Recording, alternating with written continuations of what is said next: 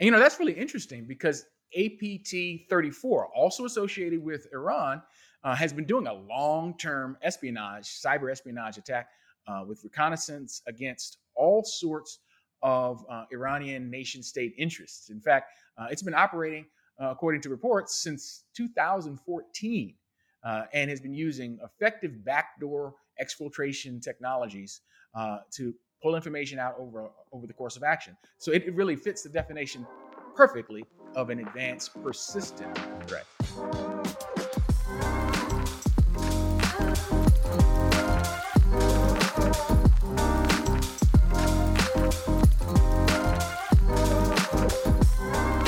Hey everybody, welcome to another episode of the Cyber Guys podcast, the cybersecurity podcast for everyone. My name is Andrew Valencia, and as always, I'm joined by Mike Hill. And Mike, what are we talking about today? Today, we're talking about the boogeyman.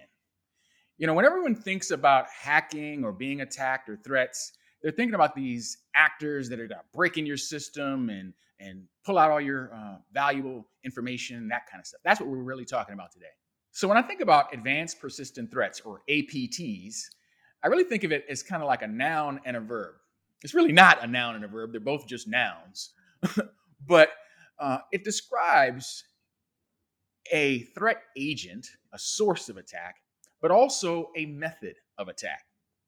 See, in terms of a methodology, an advanced persistent threat is an attack where someone who's unauthorized gets access to the system, embeds themselves in, maintains it, thus the term persistence, and then is able to act against that target for an extended period of time. And it uses very sophisticated tools, techniques, and procedures to achieve this. But we've come to use that term to also describe the actors that take that approach. So when we hear the term APT, it may refer to an organization, an individual, a state-sponsored hacktivist group, or hacker group. Whatever the case is, they're the entity that has the characteristic of attacking a system in a particular way, and therefore we can track them. Yeah, and I think that's a really good distinction as well, because these groups of APTs aren't what you would call one and done or hit and run malicious hackers. These are very sophisticated and very skilled hackers with a specific goal in mind, whether they be short-term or long-term in nature. They are composed of individuals that have a specific set goal. Often they are well-resourced by an actual nation-state actor. I think that's an important distinction as well, because these APTs aren't script kiddies. They aren't necessarily just hacktivists or one-off groups. These are persistent threats, right? That use very low-tech and very high-tech or sophisticated means to gain unauthorized access to systems, or to steal very sensitive information. And they often align politically with the nation state, with a specific nation state, which is how cyber intelligence reports and cyber intel entities are able to identify some of these hacking groups. So, in your opinion, Mike, though, why is it important to have these distinctions, though? Why not just address these by the attack as opposed to by the group? Well, these are the threat agents that we're most worried about. When we look at organization, enterprise class cybersecurity procedures, policies, and engineering solutions, we're talking about methods to keep these guys out. Because of all the potential threat agents that are out there, these are the ones that can actually do the most severe damage to organizations. And they've been known to attack the critical infrastructure. They've been known to undermine organizations, even nations, in what their priorities are, and basically engage in a form of cyber warfare using technology. Because these are well-resourced or well-funded groups, they typically have a very robust development process when it comes to their malware or when it comes to their tactics. Often that leads to the discovery of new attack vectors that are used by much less sophisticated attackers, so script kiddies or um, just kind of novices, are able to use what these APTs actually do, and their methods of attack. They can take those and actually then do it themselves. So if you've heard of a major attack against a government agency, against some large organization, even against a major corporation, it was an APT. If you've heard the term zero day, most likely the zero day was developed by and executed by an APT. If you've heard of any major breach, most likely it was an APT. So this is the boogeyman. This is the one that everyone is most afraid of. In fact, we have a guest coming on in an upcoming episode who prosecuted some of these APT threat agents and actors, and particularly from Russia. But we'll talk about that in an upcoming episode. But for today, let's focus in on why APTs are the threat that they are, how they approach us, what the danger is, and just some other characteristics so that everyone is a little bit better informed on what we mean by APT. Hey folks, Editing Andrew here. Did you know that the Cyber Guys are now available on all major podcasting platforms? That's right. Apple Podcasts, Google Podcasts, Spotify, Stitcher, and all the rest. You can find the Cyber Guys there. Take us with you wherever you're going. Just search for Cyber Guys on your favorite podcast platform. That's Cyber Guys, 2 words, not 1. And if you like seeing our wonderful faces, keep watching us on the YouTube channel. Just remember to do all the YouTube things, like and subscribe. Now that that's over, back to the episode. So who are they? Well, for the most part, they are, as you mentioned, funded by large organizations, whether criminal or government. Nation-state sponsored APTs are the ones we track. And there are a couple of organizations that track these. FireEye maintains a list. We'll have a link for that in the, what do you call it? In the notes. There'll be a link to that in the notes. But let's just talk about a few of these. One of the first APTs that we started tracking were some of the threats that come out of China. And you'll be able to identify these when you search for them on the web based on the abbreviation APT and a number. So we'll take it from the top. APT 1. APT 1 is also known as Unit 61398 or the Comment Crew. They operate out of China, and they've been known to target the information technology space sector, aerospace, public administration, satellites, telecom, scientific research, consulting firms that deal with scientific research. Their target is all about technology. And what they've done is stolen systematically hundreds of terabytes of data. In other words, if you can't build it, steal it. APT number 1 is associated with some of the oldest and frankly widely used by threat agents today, backdoors and rats that are out there. For instance, if you've ever heard of the Bark IO fork, excuse me, that's theirs. Backdoor, WakeMap, a number of other tools.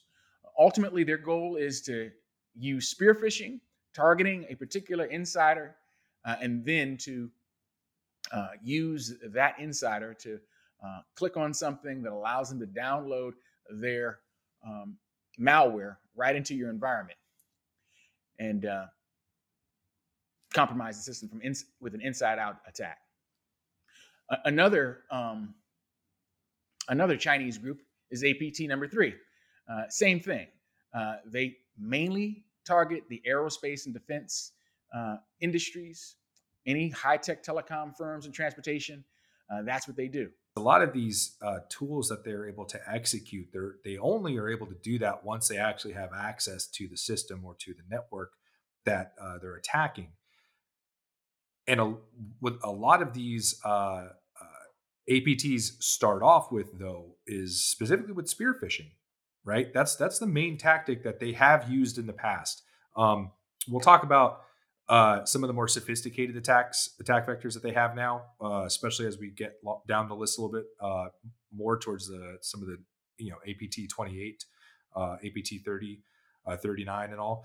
But they typically do spear phishing, which is specifically targeting a person or an organization or a group, and they usually do this through emails that appear to be from a legitimate or a trusted source. Think of an email from your banking or financial institution that says, "Hey, click on this link to reset your password." What that does is that it either downloads malware onto your system, or it takes the user to a website that looks legitimate enough and gets information that the user inputs, whether it be username and password, or financial data information. They use this tactic to gain access before they execute a lot of these tools. And it really it's interesting that they continually use the same tactics to get into these systems to begin with. Exactly. And you know what? Because of their characteristics, their favorite tool sets, and their targets, attribution, which is the process of identifying what the source is of a given attack, is where we basically can come up and derive the identification of various espionage groups. For instance, take APT-10, also called the Menu Pass Team. They use malware like Haymaker, SNU Gride, Bug Juice, and a few others. Same thing. They get in with a spear phishing attack, but they're using these tools and they're using their action on objectives to and conduct espionage. They want aerospace technology, they want telecom technology, but they're mainly targeting, and this is how we can identify the source. They're mainly targeting the US, the EU, and Japan. And it's that third, Japan, that really kind of helps narrow it in, together with looking at the source IP addresses and known methods to correlate their source with their actions. Consistently with each of these, you'll see that China is mainly after technology and anything that gives them an advantage in the global economic and political dynamics between the East and the West. Well, let's talk about another source, North Korea. North Korea has a few associated APTs. The most notable are two in particular: APT-37, known as Reaper, and APT-38, known as Lazarus. It's very interesting, I think, that North Korea has well-funded and very sophisticated APTs out there. I think a lot of people in the general public wouldn't consider North Korea to be in that realm as, say, the Chinese or the Russians or maybe even the Iranians. But North Korea is a big player out there. And it's interesting. In the case of APT-37, they mainly hit South Korea, which you would expect. They've been in a war state with South Korea, for over 50 years, 70 years almost. So that's their primary target, but they don't leave out other targets like Japan, Vietnam, and occasionally even the West. But take an example of the tools that they use with APT-37. They've been using the same sorts of social engineering to get their way in, but their tools are designed not only for infiltration, but for stealthy exfiltration. So by infiltration, we mean getting into the system, but by exfiltration, we mean taking information out of the system. So ultimately, their goal again is to employ their cyber attack payloads so that they can stealthily move sensitive, perhaps even national security information out of the environments.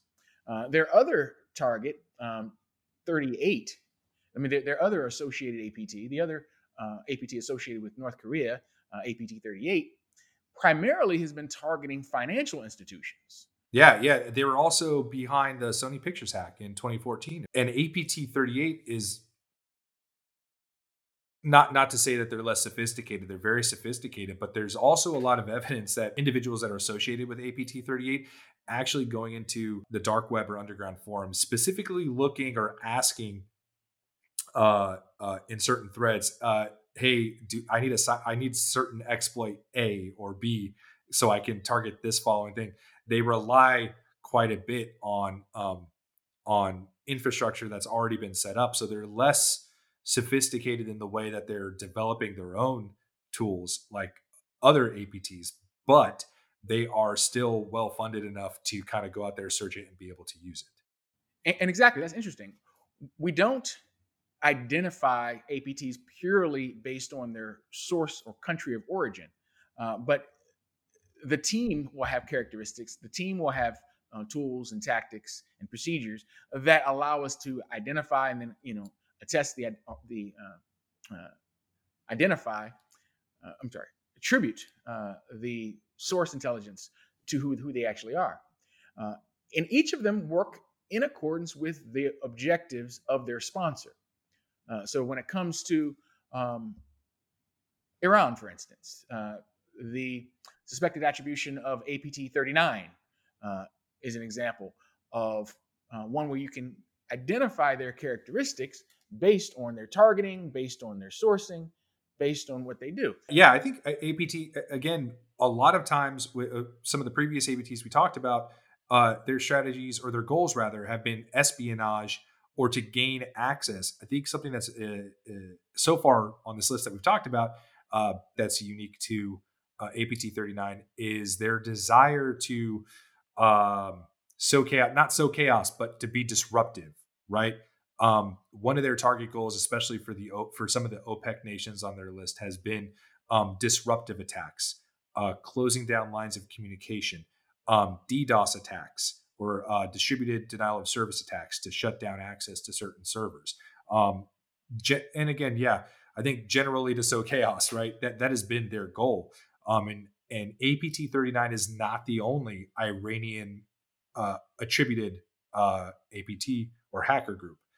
There are multiple. No, you got 33 and 34 are two big ones. 33 right, and 34 exactly. are two big ones around. Right, and it's interesting because they have been linked not only to disruptive attacks but also to misinformation campaigns or influence, what they call influence operations, I believe, as well.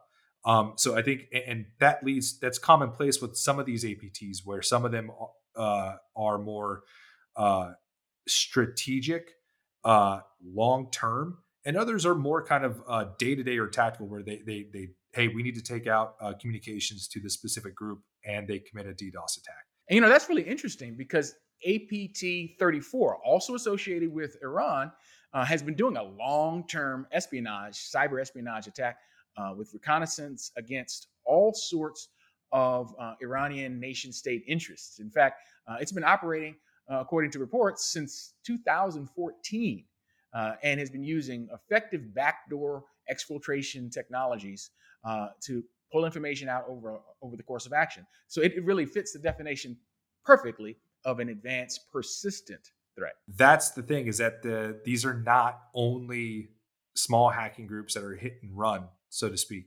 These groups have very long-term goals and are resourced enough to be able to do that. And that's something I think that is a misconception, at least speaking to some of the general population out there, some of the ones that only hear about cybersecurity news through local TV or through headlines, is that these are long-standing threats, and these groups have the ability to be long-standing because they're well resourced. Which brings us to some of the big ones, like some of the APTs that come out of Russia. Perhaps you've heard some of these names before. Have you heard of Fancy Bear? That's or also known as Strontium or Team Czar, or Cozy Bear. Well, Cozy Bear is associated with APT 29, and Fancy Bear is associated with APT 28. It was Fancy Bear that was thought to be associated with the cyber attacks on the German parliament, the French television station TV5 Monde. They've known to attack the White House, NATO, the DNC, and even the Organization for the Security and Cooperation in Europe, as well as affecting the presidential campaign of Emmanuel Macron. And that was just Fancy Bear, APT 28. Cozy Bear Well, that one's also been in the news because they've been working against the Pentagon system for a while. And at one time, successfully shut down one of the email systems, the unclassified email system used by the Joint Staff. There are a number of stealthy and highly effective APTs that are associated with the Russian Federation. And one of the things I think is really important about not just APTs, but specific to some of these Russian attributed APTs is they are so well coordinated that they will often conduct military operations in concert with um, uh, some hacking. We've seen that most recently with the invasion of Ukraine, where we had, prior to going into Ukraine, there were attacks across the board in Ukraine, including in the financial sector. And overall communications. Uh, but that only points to how well funded, how well resourced these APTs actually are. Something I think it's important with Fancy Bear or APT 28 comes from a Mandiant intel report on them from a few years back. I'll read it directly. It says, over the past couple years, Russia appears to have increasingly leveraged APT 28 to conduct information operations commensurate with broader strategic military doctrine. Uh, that points back to some of the attacks that you mentioned, none of which I think is as affects us as much in the United States as what happened during the 2016 election cycle. There was a broad campaign, misinformation campaign in targeted locations within the United States that was attributed back to Russian APTs, specifically to APT 28.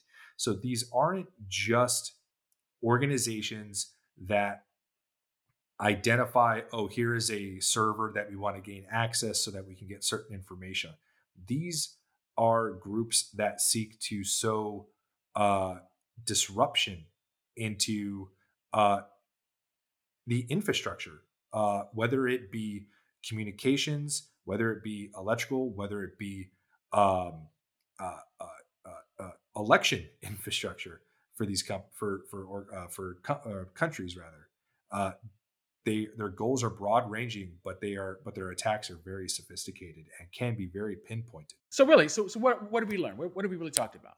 Well, first of all, who are they? They're not just some kid operating out of its parents' basement, a self-styled hacker. No, these are teams of, in many cases, computer scientists who are highly skilled, that are well-funded, and generally backed by a nation-state actor. Who are they targeting? Well, they're targeting who their sponsor wants them to target. So you'll see an alignment between the APT and what the strategic objectives are of the nation state that sponsors them. So that means that they're going to try to collect intelligence from their enemies, in some cases, even from their friends. They're going to try to collect technological information that could give them an advantage in either in commerce or in military capability. They're going to seek to disrupt and interfere with the normal operations of their adversaries, and ultimately benefit the overall strategic objectives of the nation state that's sponsoring them. But how do they get in? They get in like everyone else gets in. Most basic cybersecurity is predicated on a trust things that originate on the inside, don't trust things that originate on the outside methodology. Well, that means that it's always the human weak link that makes it possible to create that inside out communication channel. The insider, the human being, clicks the link, opens the website, opens the app that then initiates the communication. And it's simply a response to their initiated communication that allows them to install the payload of malware on your system that then gives them the ability to have persistent communications. Once they do that, they move laterally. That means they move from where they originally attacked the system into maybe another place where they could seem even more innocuous and set up shop for a longer period of time and act on that objective with persistence. What's the lesson? Don't click links.